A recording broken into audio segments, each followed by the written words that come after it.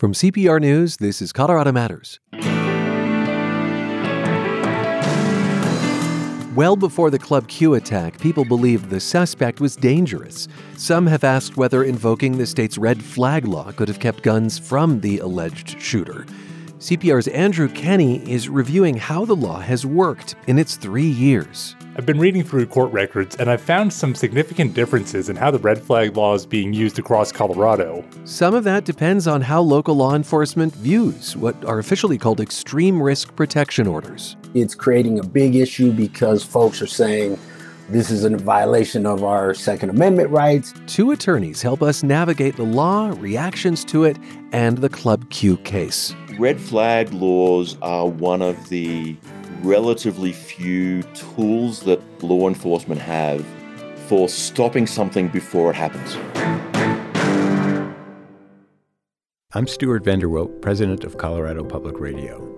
I think there is so much stress and anxiety permeating everybody's experience. It's the pandemic, the political climate, our recognition of the deep racial injustice within our country, our communities, our systems and structures, that as we work to address those things, we need to also find opportunities to provide a sense of stability and some things that you can count on. Our day-to-day work providing information that people can count on being grounded in facts is one of the most important things that we do. And the other thing is we recognize it's really important to provide moments of joy, moments of discovery. The impact of that is we hope that people are inspired and engaged. Support CPR in 2023 and beyond at cpr.org. And thank you. This is Colorado Matters from CPR News and KRCC. I'm Ryan Warner. The Club Q shooting raises questions, chief among them whether the state's red flag law could have been used to avert the attack. 5 people were murdered, many more hurt. We're going to dedicate much of today's show to this question. Colorado's ERPO law, which stands for Extreme Risk Protection Order, means a family member or law enforcement officer can ask a judge to keep someone from having guns. Let's begin with CPR's Andrew Kenney. He's reviewing all of Colorado's red flag filings, hundreds of them. This is since the law took effect 3 years ago. Andy, welcome to the program. Thank you. Remind us how this law was designed to work. So this is a civil process as opposed to a criminal one. So it's not part of you being charged or arrested. Instead, the idea is that a law enforcement officer, like a cop or a family member, if they encounter somebody who is seeming to be a risk to themselves or to others, who has guns or is talking about buying guns, then either the law enforcement officer or the person's family member can go to a judge, file a form that says why they think this person's a risk, why they shouldn't have guns, and then the judge will decide whether to essentially ban that person from having or purchasing guns for, at first it's only just 2 weeks, but then it can be extended to a year and then another year. And it is, again, the civil process that leaves judges to decide when people are too dangerous to have guns. But with these weigh-in points to see if circumstances in someone's life have changed. That's right. Okay. Was there a specific incident that prompted the law? Take us back. Yeah, these have been growing in popularity since the first one was passed in Connecticut more than 20 years ago. In Colorado in particular, the red flag law passed in 2019, and it was named in honor of Deputy Zachary Parrish of the Douglas County Sheriff's Office. And Parrish was murdered in this ambush by a man who had a history of mental health issues and who had made some bizarre and kind of troubling, alarming online posts. The law was focused on the question of whether Deputy Parrish could have been saved if this person had been banned from having guns. Quite a few other states also passed these types of laws after the Stoneman Douglas High School shooting in Florida. When these orders are filed in Colorado, what are some of the reasons? I mean, you laid out that someone might be a threat to themselves or others, but get specific with us given all that you have looked through. So having read through all of them filed through November with my colleague Will Cornelius, we saw everything. There was just every kind of violent and disturbing situation. First of all, a solid portion of them were people who were talking about only hurting themselves, who were suicidal. A slightly larger portion were talking about hurting other people. And a select few, a couple dozen, mentioned mass shootings, mentioned attacks several times at grocery stores in particular, but at schools, at workplaces. And then, of course, in some cases, there was not actually a particular threat, an explicit threat the person made, but perhaps they had been stockpiling weapons, in some cases dozens and dozens of rifles. Enough that someone was concerned. Yes, and acting in other alarming ways. In those cases, though, the judges sometimes went either way. In some cases, the judge would say, there's a lot of guns here, yes, but there's no explicit threat, so I'm not going to ban this person from having guns. In other cases, judges erred more on the side of, I guess, what you might call caution in terms of taking away someone's guns, even though they hadn't actually threatened anyone. Okay, so a few key takeaways so far, that these can be based on threats, on people's fears about someone's behavior. Also, that you reviewed red flag requests that were both granted and denied. Yes. So a really clear picture here emerges. But how might the law have been used to thwart the Club Q suspect? So this is obviously looking retrospectively at decisions that were made. But in the El Paso case, the suspect had an earlier arrest in 2021 where they were accused of holding their family hostage and having a standoff with police. Reportedly, they talked to them about carrying out a mass shooting. They had guns, they had bomb-making material.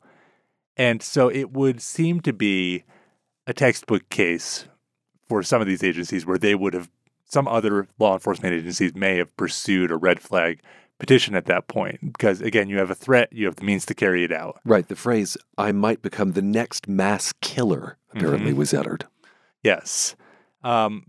But then you have some other factors to keep in mind where the El Paso County Sheriff's Office, which was the arresting agency in that earlier case, has actually never filed one of those petitions, at least in the cases I reviewed. The sheriff there and other authorities have expressed some real reservations about this law, saying that parts of it may be unconstitutional. The DA said that, and the sheriff placed real limits on how his people were going to use it, if at all. But what about this specific case, the Club Q case? So they're not coming out and saying, we didn't file this case because we don't believe in the law. In this case, they're giving a number of different justifications for why they didn't use it in this particular case. In 2021, I should say. In the 2021 case. Preceding the Club Q shooting. Exactly. One of the reasons they said was that while the criminal trial for that 2021 case was going on, the suspect was already banned from having guns. That's pretty common in these types of cases. But then that criminal case was dismissed for lack of cooperation from some of the witnesses, the suspect's family members. And at that point, the ban on the suspect having guns lapsed, and the sheriff's office did not pursue this red flag order, which could have kept them from having guns in the future. And they gave a couple reasons. They said that it was hard to access the records. The records were sealed after the criminal case was filed. And their biggest reason was that they claimed too much time had passed. It had been more than a year. When the case was dismissed, it was now 2022 summer. They said they just couldn't prove that it was going to be an ongoing threat. And so they didn't bother filing one again. They did not try. They did not try. We're going to go in greater depth into this question, to these details, with some legal experts in just a bit. Andy, can you say, in general, whether it is most often a family member making a red flag request or law enforcement? Yes, so as we were saying, both of those parties, those are the ones allowed to start this process. Just more than half the time, it is a person's family members or some other individual trying to start this process, and a little less than half the time, it is police or sheriffs, sometimes the Colorado State Patrol. Okay, and did you look at whether a judge is more likely to grant such an order if the request comes from family versus law enforcement? Yes, what we found is that individuals are pretty unlikely to succeed when they file these. The success rate, I think, is under 20% if you are a family member or some other. Oh. There's a couple reasons for that. Most people don't have legal training. They don't know how to read the law and see what exactly the law wants you to say. And in some cases, individuals are just filing cases that are not relevant to red flag. They don't have merit. There's no threat. In a few cases, they're just harassing almost the respondent, and those cases get dismissed pretty quickly. Law enforcement only tend to take these up if they are pretty confident Denver, when they file these, for example, the Denver Police Department has well over a 90% success rate in filing these. In judges granting the red flag request when law enforcement request them. Yeah. So the point is, if you have a police officer who's going to cooperate with you and look over your case and help you file them, you're going to be a lot more likely to succeed. We know, Andrew Kenney, that El Paso County officials were opposed to this red flag gun law, reluctant to use it, calling it a violation of Second Amendment rights. And so I gather from place to place, given the politics of that place, the use of the law has differed. Indeed. And it's actually, it's really different because what we find is that Denver Police Department's the only one that's truly, really embraced this law. They filed 10 times more of these by my count than literally any other law enforcement agency in the state. They filed about 90 over the course of these few years that it's been in effect. And some other metro departments, Lakewood Police have filed a good handful. But then when you go across the state, even to liberal areas like Aurora and then to conservative places like El Paso County, you just don't see this law being used 1 or 2 times per agency, if anything. And in huge swaths of the state, it's just never been used. No one's ever filed a petition under this law. You are listening to Colorado Matters from CPR News. I'm Ryan Warner, and in the context of the Club Q shooting, which killed 5 in Colorado Springs late last year, we are talking about Colorado's red flag gun law, whether it might have prevented the attack on Club Q, and getting to know this law and how it's being used a little better. Andy Kenney has looked at hundreds of filings under the red flag law and is giving us a picture of what has emerged. Can you tell us whether the law has done what it's designed to do, and that is stop someone from harming themselves or others? That's tough because it's so hypothetical. It's the opposite of the normal criminal justice system. Instead of prosecuting something after the fact, you're trying to stop something in the future. Yep. But I did read one of these cases just the other week about a suicidal man where a year later, where they were reassessing the case, his family in the court records was saying that he never wanted to own a gun again. He was done. He was so glad, and you see this often with suicidal ideations, that he made it past the crisis point, and he thinks he had his life saved by not having access to guns. There's also been cases where people talked about these mass shootings, as I was saying, and obviously those didn't end up happening for the most part. And so in those cases, arguably, it did make a difference. But then there are also a lot of gray areas where, again, it's not clear if the person really was a threat or what they would have done. And in some cases, we'll just never know. Okay. So we can say that it has worked in some capacity. Yes. I think it's fair to say. There are other tools to prevent gun violence. While we are focused on the red flag law in this program, we should at least acknowledge the ecosystem here. Yeah, there are other very similar laws and tools. There's a federal law which says you can't have a gun for at least 3 years if you're forced into mental health care, if you're committed to an institution. You're barred from having a gun after committing most felonies or being convicted of them, rather. And Colorado has banned people from having guns after convictions for certain domestic violence acts. On the other hand, Colorado has not embraced some changes that are popular in blue states, like requiring gun permits and gun licensing more strictly. Andy, thanks so much for this. Thank you. And I know this is something you'll continue to report on. CPR Public Affairs reporter Andrew Kenney has reviewed every single use of Colorado's red flag gun law since it went into effect in 2020. Now, let's bring a pair of legal experts into the conversation about red flag laws and what tools exist that might have prevented the mass shooting at Club Q in Colorado Springs, November 19th. Whitney Traylor is a Denver attorney and 9 News legal analyst. Whitney, thank you for being with us. Sure, it's good to be here. Ian Farrell is an associate law professor at the University of Denver with expertise in criminal law. Ian, welcome to our studio. Thanks, great to be here. You've both been following the Club Q case, and we've actually had our own Andy Kenney stick around given all his reporting on these so-called extreme risk protection orders. Okay, Ian Farrell, in 2021, the suspect's relatives, grandparents included, claimed they'd been threatened and kidnapped.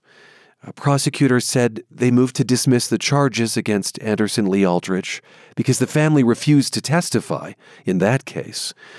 Were there other charges prosecutors might have filed, other people affected by the 2021 incident that, could have been involved and led to a trial, possibly a conviction? I think that's right. I think that in general, prosecutors in Colorado, perhaps prosecutors across the country, in my view, generally overcharge and bring as many charges as possible for an individual incident. And so one of the things that struck me about this case was that they didn't seem to do that. So, for example, they potentially, I don't know as many as the facts as the district attorney would have, but they could have potentially charged with possessing explosives, which is a felony. At least one of the guns that he had was not appropriately registered. It was a ghost gun. That's also a crime. And even when there was the standoff with the police when the SWAT team arrived, that's also potentially a crime of interfering with the police in the discharge of their duties. And none of those were charged, and none of those would have obviously fallen as a result of not having the testimony of the grandparents. It occurs to me as well that in 2021, as a result of the threat, other homes were evacuated. I think something like 10 homes were evacuated. Those are people involved as well. That's right. There's also potential charges such as threatening to harm. So it's first-degree assault to threaten a police officer, for instance, with a deadly weapon. And it's also a crime to threaten other people. And so there were a multitude of other crimes that, at least potentially, the prosecutors could have charged. And again, in general, I am not in favor of the sort of overcharging that often happens, including in El Paso County. And so one of the things that sort of creates the most dissonance for me about this case is that it seems to be inconsistent with what prosecutors often do. And indeed, it seems inconsistent with what the prosecutors did with this suspect after the shooting itself. So many people died in that incident. It was a horrific tragedy. He was charged with 305 different counts, including 5 counts of first-degree murder, which would have resulted in, if they're found guilty, resulted in 5 life terms. So that's an example of where the prosecutor has sought out every possible charge that could be laid. Hundreds of charges, and you're contrasting that with the 2021 case. What do you make of this question of overcharging, undercharging, Whitney? Well, I think it's a great point that Ian makes. And I think that the prosecutor, when you hear the statements coming from both the sheriff and the prosecutor, they're saying, we did everything we could. We charged as much as we could. We couldn't get the grandparents to testify. And the issue was, in January, they had the arraignment. So they had to go to trial within 6 months. And the problem was, they said the grandparents wouldn't cooperate. They were in Florida. And as Ian points out, well, if they had made these other charges, they could have potentially got a conviction or at least went to trial. That would have kept the case alive. That's exactly right. And what's interesting about it is, because there was no charge, because the defendant didn't go to trial and the charges were dismissed, there was the case was sealed. And so that's why the DA was saying, well, we couldn't have used any of that. And earlier, Ian and I were talking, and I said, well, they could have gotten creative. They could have attempted to do something is my position. And so in addition to sort of undercharging, they didn't try any legal creative strategies to try and somehow get a conviction or even go to trial. Once again, for someone who said that they might become the next mass killer, Andy Kenney. I just wanted to add that the sealing process took about a month. The request to seal was filed, and it wasn't executed for another month after this criminal case was dismissed, which, to my reading, gave another window of opportunity to file the ERPO petition. Well, let's get to that specifically. So, to the fundamental question, whether or not you could have gotten a conviction on the 2021 case, the year prior to the Club Q shooting. Could you have gotten a red flag order? We know, as Andy Kenney has told us, that the El Paso County Sheriff did not try. What do you think, Ian? Well, I think one way of framing this, to be honest, is if there's any case that screams red flag, it's this case. And so in order to get the extreme risk protection order, you initially have to have a preponderance of the evidence demonstrating that the person is a danger. Mm-hmm. And I think here there is that. Not overwhelming, but a preponderance of A preponderance of the evidence. And then in order for that 14-day initial order to be extended out to a year, there must be clear and convincing evidence. Mm-hmm. So that's more than a preponderance, but it's still less than beyond reasonable doubt. But again, I think that the facts here do seem to indicate that he was a threat. But there's a couple, and I do agree with that particularly about getting creative and at least trying to get it. But there's two arguments to kind of counter that. One is that in the 2021, because of the arrest and the charges, that there was a mandatory protection order. So his guns were seized. The guns still, there was an AR, and then there was the ghost gun that they believe he made with a 3D printer. A gun without a serial number. That's exactly right. Both of those weapons are still with law enforcement. So the question is, and as I understand it, I think it was another ghost gun that was used in the Club Q shooting, but I'm not certain of that. But certainly the guns in the 2021 incident were not given back. So some people said, well, if he didn't get them legally, then the ERPO wouldn't matter. And they had the mandatory protection order in place anyway, so he couldn't. But only for as long as that case endured. And when that case stopped, then that order ceased. That's correct. And that order ceased in June of 2022. I mean, it's a fascinating question, Andy Kenny, this notion of ghost guns, serial numberless guns in the context of a red flag law. Yeah, and I should point out, I don't think that authorities have confirmed all the details of which guns were used in the attack on Club Q. But anyway, to Whitney's point, there is this really big question of how much can you stop? How much does putting a simple on-paper legal limit actually do to prevent someone from getting guns when they are bound and determined to do so? I mean, El Paso County Sheriff Bill Elder says a conviction in that 2021 case, quote, is really the only thing that could have stopped Anderson Lee Aldrich. But what's your sense, Whitney Traylor, on whether the El Paso County Sheriff ought to have at least tried on the red flag front?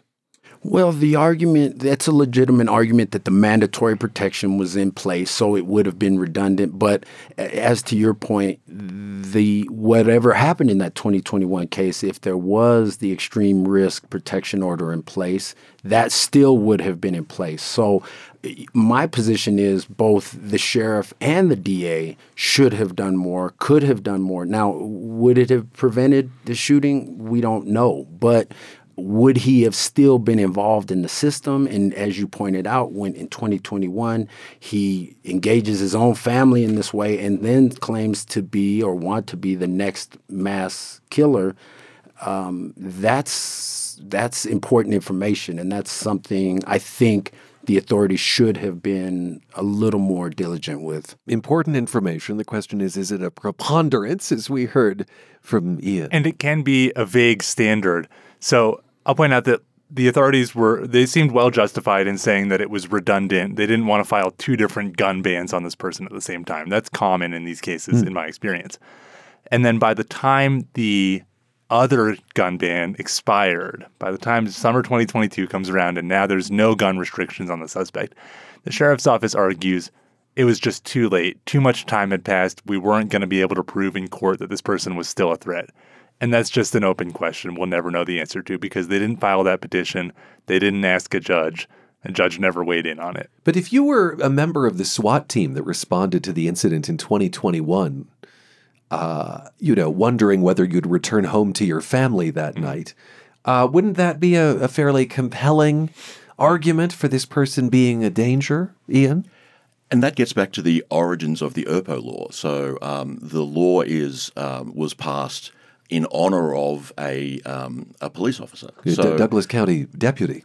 And so that's one of the things that I think is important to understand here is that police have dangerous jobs. what's the main reason it's so dangerous? Because any interaction they have with an individual could be an individual who's armed. That is unique to the United States. And that's the one thing that, to me, makes me understand why police in the US may react differently to police in other countries.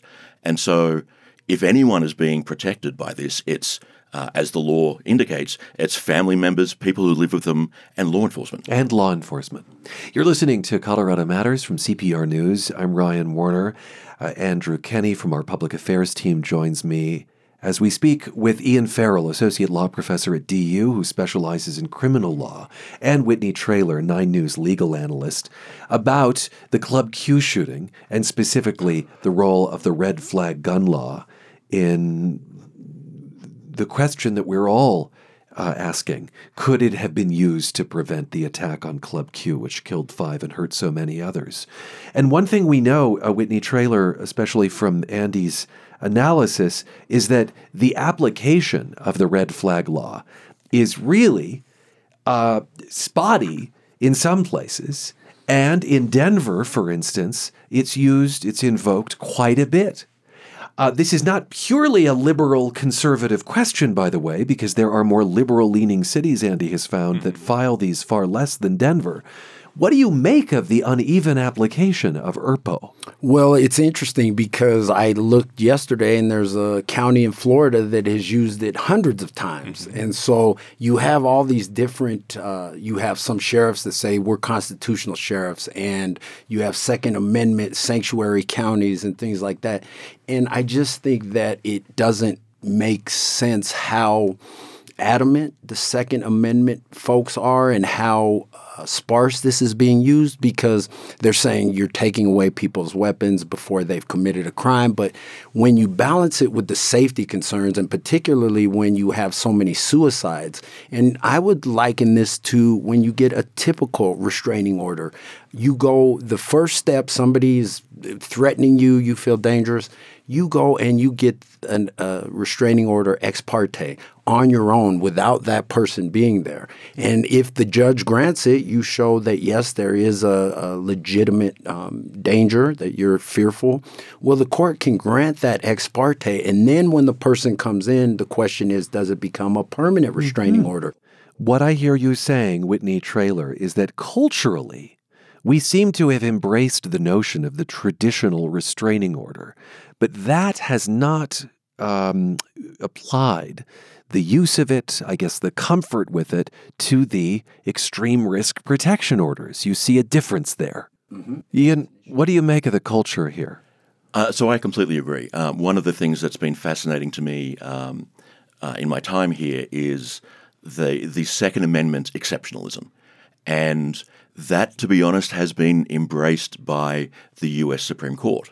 So in the recent decision of New York Rifle and Pistol Association versus Bruin, where they struck down a New York law, the law in New York, which had been in place for over 100 years, required people to show that they had a special reason for carrying a firearm.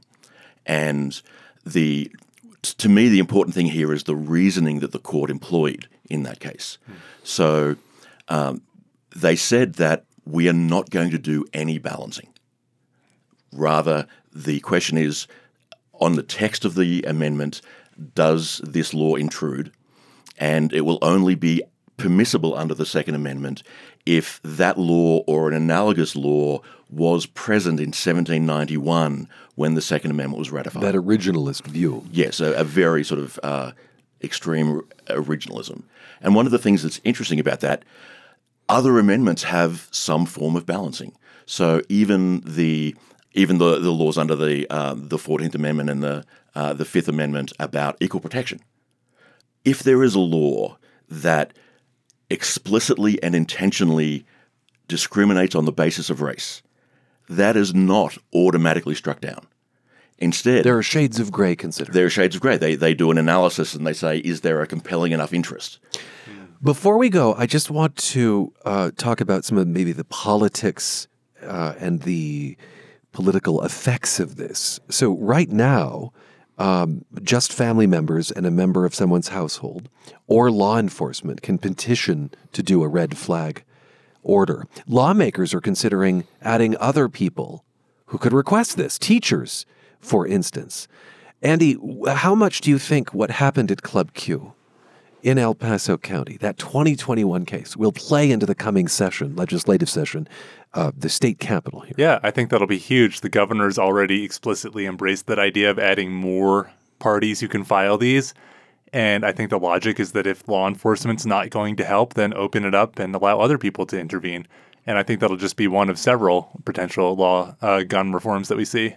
And that makes a lot of sense. Some states have where it can be a principal of a school, it can be a therapist, things like that. And that really does make sense. And I want the listeners to really understand there is due process. You have to go, as Ian said, and show by a preponderance of the evidence that you think this is going to happen. Judges deny these. It's not an automatic order. And that is what we have seen in Andy's reporting. Thanks to both of you so much. Whitney Traylor, Denver attorney, legal analyst for 9 News, and Ian Farrell, associate professor at the University of Denver Sturm College of Law.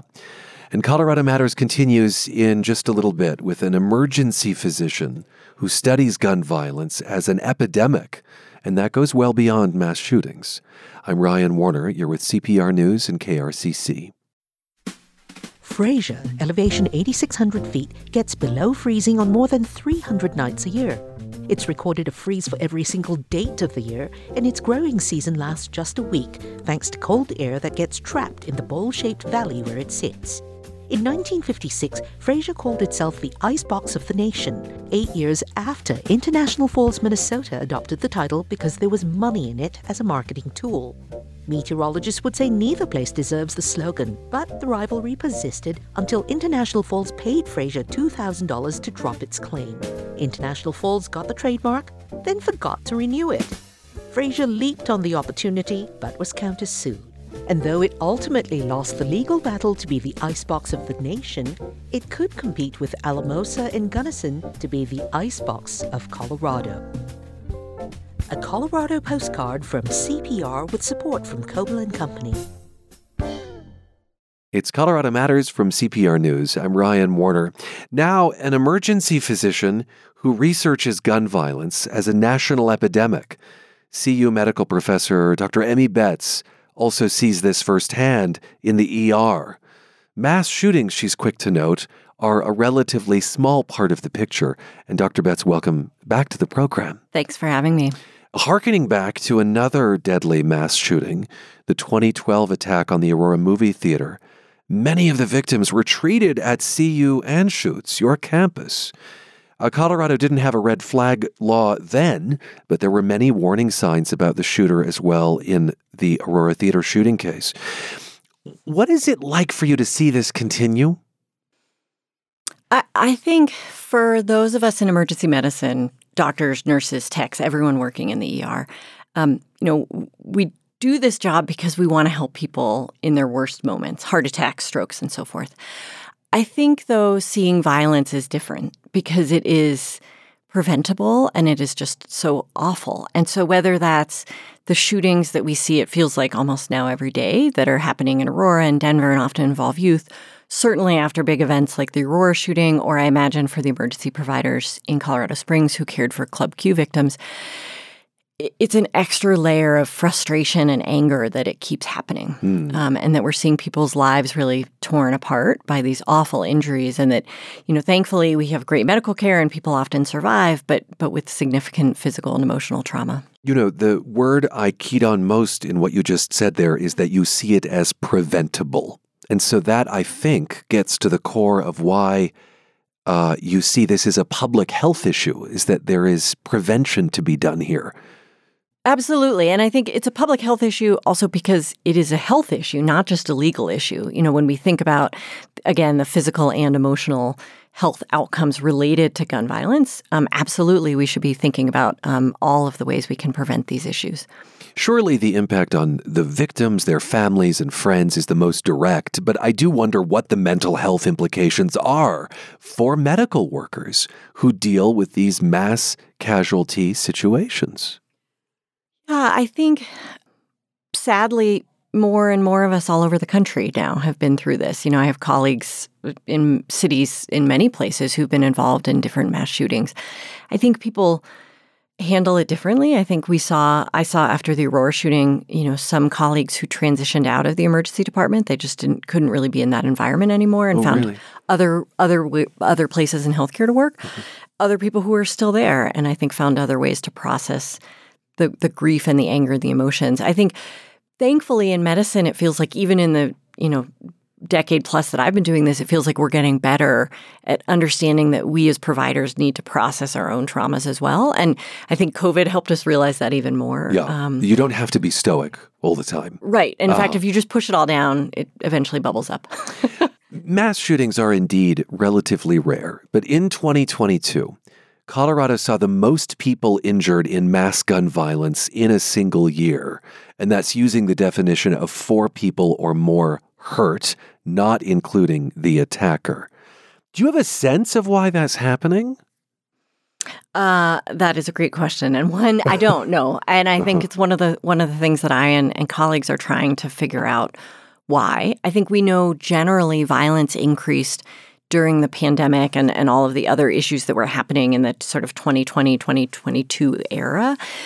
So we saw homicides go up by almost a third nationwide, for example. So the sort of daily violence as well. And sometimes those are included in mass shootings. That's right. I also want to acknowledge something like half of mass shootings involve domestic violence somehow. So that if we think about not the mass shootings of random strangers, but cases that are involving family conflict and domestic violence, that also increased during the pandemic. Yeah, and that's another dimension then of prevention. Exactly. Exactly. So these are economic issues, these are domestic issues, and they are social issues. How does this sound, look, and feel in the emergency room? And why don't we start with people who are killed or injured by others involving guns before we talk about suicide? Yeah, so, sometimes people don't even make it to us, but I think we often see people who have been shot and injured, and some of them do unfortunately pass away in the emergency department or in the hospital. Oftentimes, though, there are things we can do either in the ER or in the hospital to save their lives. And so the approach to the care of an injured patient is very algorithmic, that we have a lot of science understanding exactly what we need to do and in what order. And so we work in large teams that are sort of choreographed almost between emergency medicine and surgeons and nurses and techs, and a lot happens very quickly, and it probably looks chaotic to outsiders, but it's actually almost scripted in terms of what we're doing. So I think what we see on a regular basis at the university, at Denver Health, at other big urban trauma centers, are a lot of youth who've been injured by shootings. We know what ages are we talking about? Yeah, so sort of young teen to mid 20s, I would say. And I think we know from data nationwide and in Colorado that youth of color are disproportionately affected, that the rate of gun violence and homicide in communities of color is much higher. So particularly youth in Denver, Aurora, again, other urban areas, they may or may not have been involved in some kind of drug or criminal or other gang activity that led to it. They may have just been bystanders. Exactly. Mm-hmm. I think, just hearing you talk, I feel grateful that medicine is better at treating gunshot wounds, and at the same time, what a sad thing to get good at. It's awful. And I think the thing I am happy to see finally happening is that I think we in medicine and public health are getting better at understanding how to prevent that cycle of violence. So many large hospitals, mine included, now have what are called violence intervention programs. So a young adult who has been injured or is at risk of being injured can be enrolled in a free program that's kind of like a wraparound program that helps navigate the medical system if they need that, but also get at the root problems. Is it that they need job training? Is it that they're having issues at home? Do they need help getting back into school?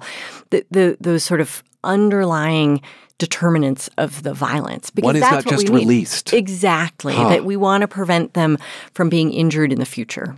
About 75% of gun deaths in Colorado are due to suicide. We have to talk about that. Beyond red flag laws, which again are designed not only for those who might commit violence against others but themselves, but beyond red flag laws, what more can be done to keep guns away from people who are considering ending their own lives? Yeah, thank you for bringing it up, because I think we see a lot of individuals with suicide risk in the ER. We don't see many people who have attempted suicide with a gun because they die. And I think that is, suicide by gun is often effective. About 90% of the time, the person will die. And yet we know that a suicidal crisis is often brief, in the space of hours to days, or even minutes. That it's a breakup, a financial issue. It's sort of when someone feels like there's no hope and they're in that very dark place. If they reach for a gun, they're likely to die and not have a second chance. And so that's why it's so important that we talk about the intersection between guns and suicide. If you're worried about someone in your family, if you're worried about yourself, probably one of the best things you can do is make sure that the guns are locked up or inaccessible. Storage. I know this has been your drumbeat for a long time. Exactly. And sometimes off-site storage. Exactly. And you still need the appropriate mental health treatment and so forth, but you need a safe environment while you're getting that. And so, yes, we've been doing a lot of work looking at out-of-home storage. So many retailers, firearm retailers, and law enforcement agencies will offer storage. You even developed a map of this. We did. The map is online. The Colorado Firearm Safety Coalition, which is a volunteer group. We host the map on our website. And it's really just listing places that are willing to consider storage. Always call ahead before you go. Don't just show up with guns. Don't just show up with guns. Before we go, you, I know, have embarked on some research about Alzheimer's, dementia, and gun ownership. In just a few seconds, do you want to talk to us about why that intersection is important to you? Yeah, I think, I'm passionate about ensuring that older adults have autonomy and independence and are engaged in their own decision-making as long as possible. I think it's really important that we support healthy aging. But we also know that dementia poses a risk for suicide, but also for unintentional harm to other people. And so we've been doing work looking at how can we support older firearm owners in thinking ahead, what do they want to happen with their firearms? Hopefully also then perhaps they get out of the guns or moved out of the home perhaps a little earlier. Like an advanced firearm directive? Exactly. And actually we made a free website. It's called Firearm Life Plan. People can go to. It has some conversation starters and worksheets to help people think through where their guns are stored, who they want to give them to, and a place to write down memories. Thanks for helping us understand just how multidimensional this conversation is. Dr. Emmy Betts, professor of emergency medicine at the University of Colorado School of Medicine. She also heads the Firearm Prevention Initiative at CU Anschutz. The federal government is in the midst of an investigation into the more than 400 Native American boarding schools that operated in the U.S. for more than a century and a half. Many students were taken from their families and sent to the schools in what historians call cultural genocide. Now there's a push in some classrooms to confront this violent past and reclaim education for Native people. CPR's Stina Sieg reports from one college on the Western Slope. Jocelyn Lee's first experience of science was as a little girl on the Navajo Nation. And it was really with my grandma, my Nellie. She helped me look at different plants. And this was when we were herding goats. She would eventually fall in love with chemistry. Lee now teaches it here at Fort Lewis College in Durango. This is here, I think I had an amino acid. So she rifles through a box of blocks students use to construct models of molecules. Lee is the department's first ever Native professor at a school where almost half of undergraduates are Indigenous. In 1911, Colorado began offering Native people free tuition at Fort Lewis as part of an agreement with the federal government, which had forced Native people from these lands years before. Sometimes in lab, Lee will hear students teasing each other in Diné, her native language. She encourages it. Just welcome that's a safe space for them to be able to use some of their vocabulary from their own Indigenous language to then be able to be themselves in lab. Native students used to be beaten for speaking their language at some boarding schools. Fort Lewis operated as a boarding school from 1891 to 1910 and became a college in the 1930s. When Lee was an undergrad here, she'd walk past historical markers that whitewashed the school's history, describing it as a place where Native people, quote, developed excellent skills. She was shocked to find these were still up on a clock tower in the heart of campus when she returned to teach a few years ago. I was thinking of how I would feel as a student seeing these images and what they depicted. And, I don't want another student to see that. The administration ultimately agreed.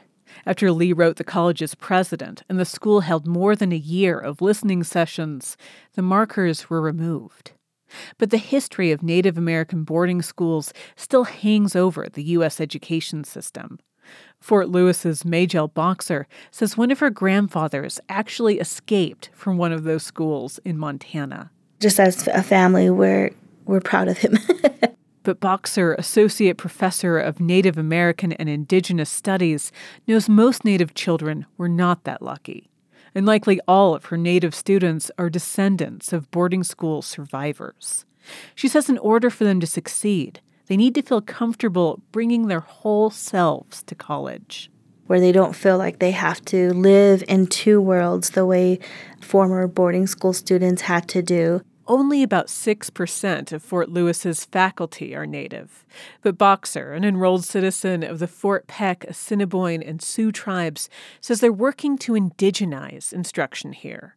She makes a point to draw on her students' own Native knowledge and allow them more absences to go home for ceremonies and family matters. Today, as contemporary Native peoples, we need to see education not through that adversarial lens, but to see education as a tool, and the tool is for our own goals. And every student I speak with at Fort Lewis has the same goal, to return home to help their community. Justin Dash is twirling a lasso in the parking lot and practicing roping a plastic bright orange steer. There. Dash, who says he learned to ride a horse before he could walk, started the school's rodeo club. He's studying to be a physical therapist and dreams of returning to his hometown on the Navajo Reservation, Tuba City, Arizona. Recently, we had our Navajo Nation Fair, and there was only 2 EMTs parked there. Lots of injuries with the bull riding and all that, so I'd love to go back and help with all of that. He says money is one of the biggest things keeping Indigenous people from a degree. I've seen people grow up in shacks, sheds, broken down trailers. And some of his friends who did make it to college had to drop out to help their families. He thinks that maybe more scholarships will help dismantle the mentality he felt surrounded by growing up. My family didn't go to college, so I'm not going to college. Dash is a first-generation college student and says he feels blessed his parents can help pay his way. But Byron Tapate, director of the Fort Lewis Student Involvement Center, knows many young Native people don't have that support. In addition to Fort Lewis, a growing number of universities are now offering tuition waivers to Native students. But Tapate says that's only part of the equation. To provide the cultural sustenance that Indigenous students need in higher education, in college, is another thing. The first in his family to graduate college, he did not feel prepared for college growing up on the Navajo Nation. Tapate says universities need to reach out to prospective Native students more. And once they're on campus, they need to be supported and embraced for who they are. If you're going to make a commitment to serving Indigenous students, it doesn't stop at enrollment. And it takes acknowledging the painful past at places like the Fort Lewis Indian School, which eventually grew into Fort Lewis College.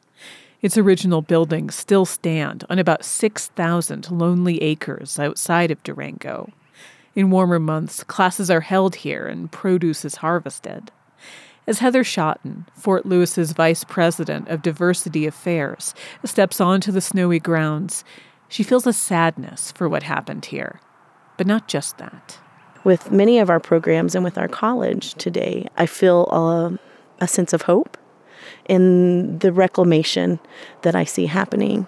reclamation of an educational system that once tried to erase the identity of an entire people, including Shotten's people. She's a citizen of the Wichita and affiliated tribes and a Kiowa and Cheyenne descendant. Her aunts, uncle, and grandparents were boarding school survivors.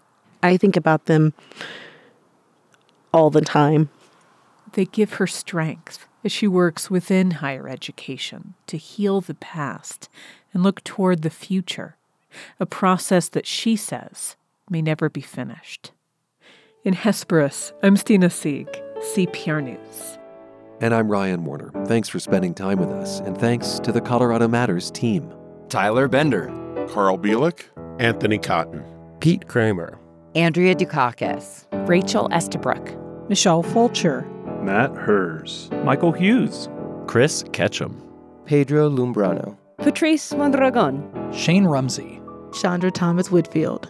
You're with CPR News and KRCC.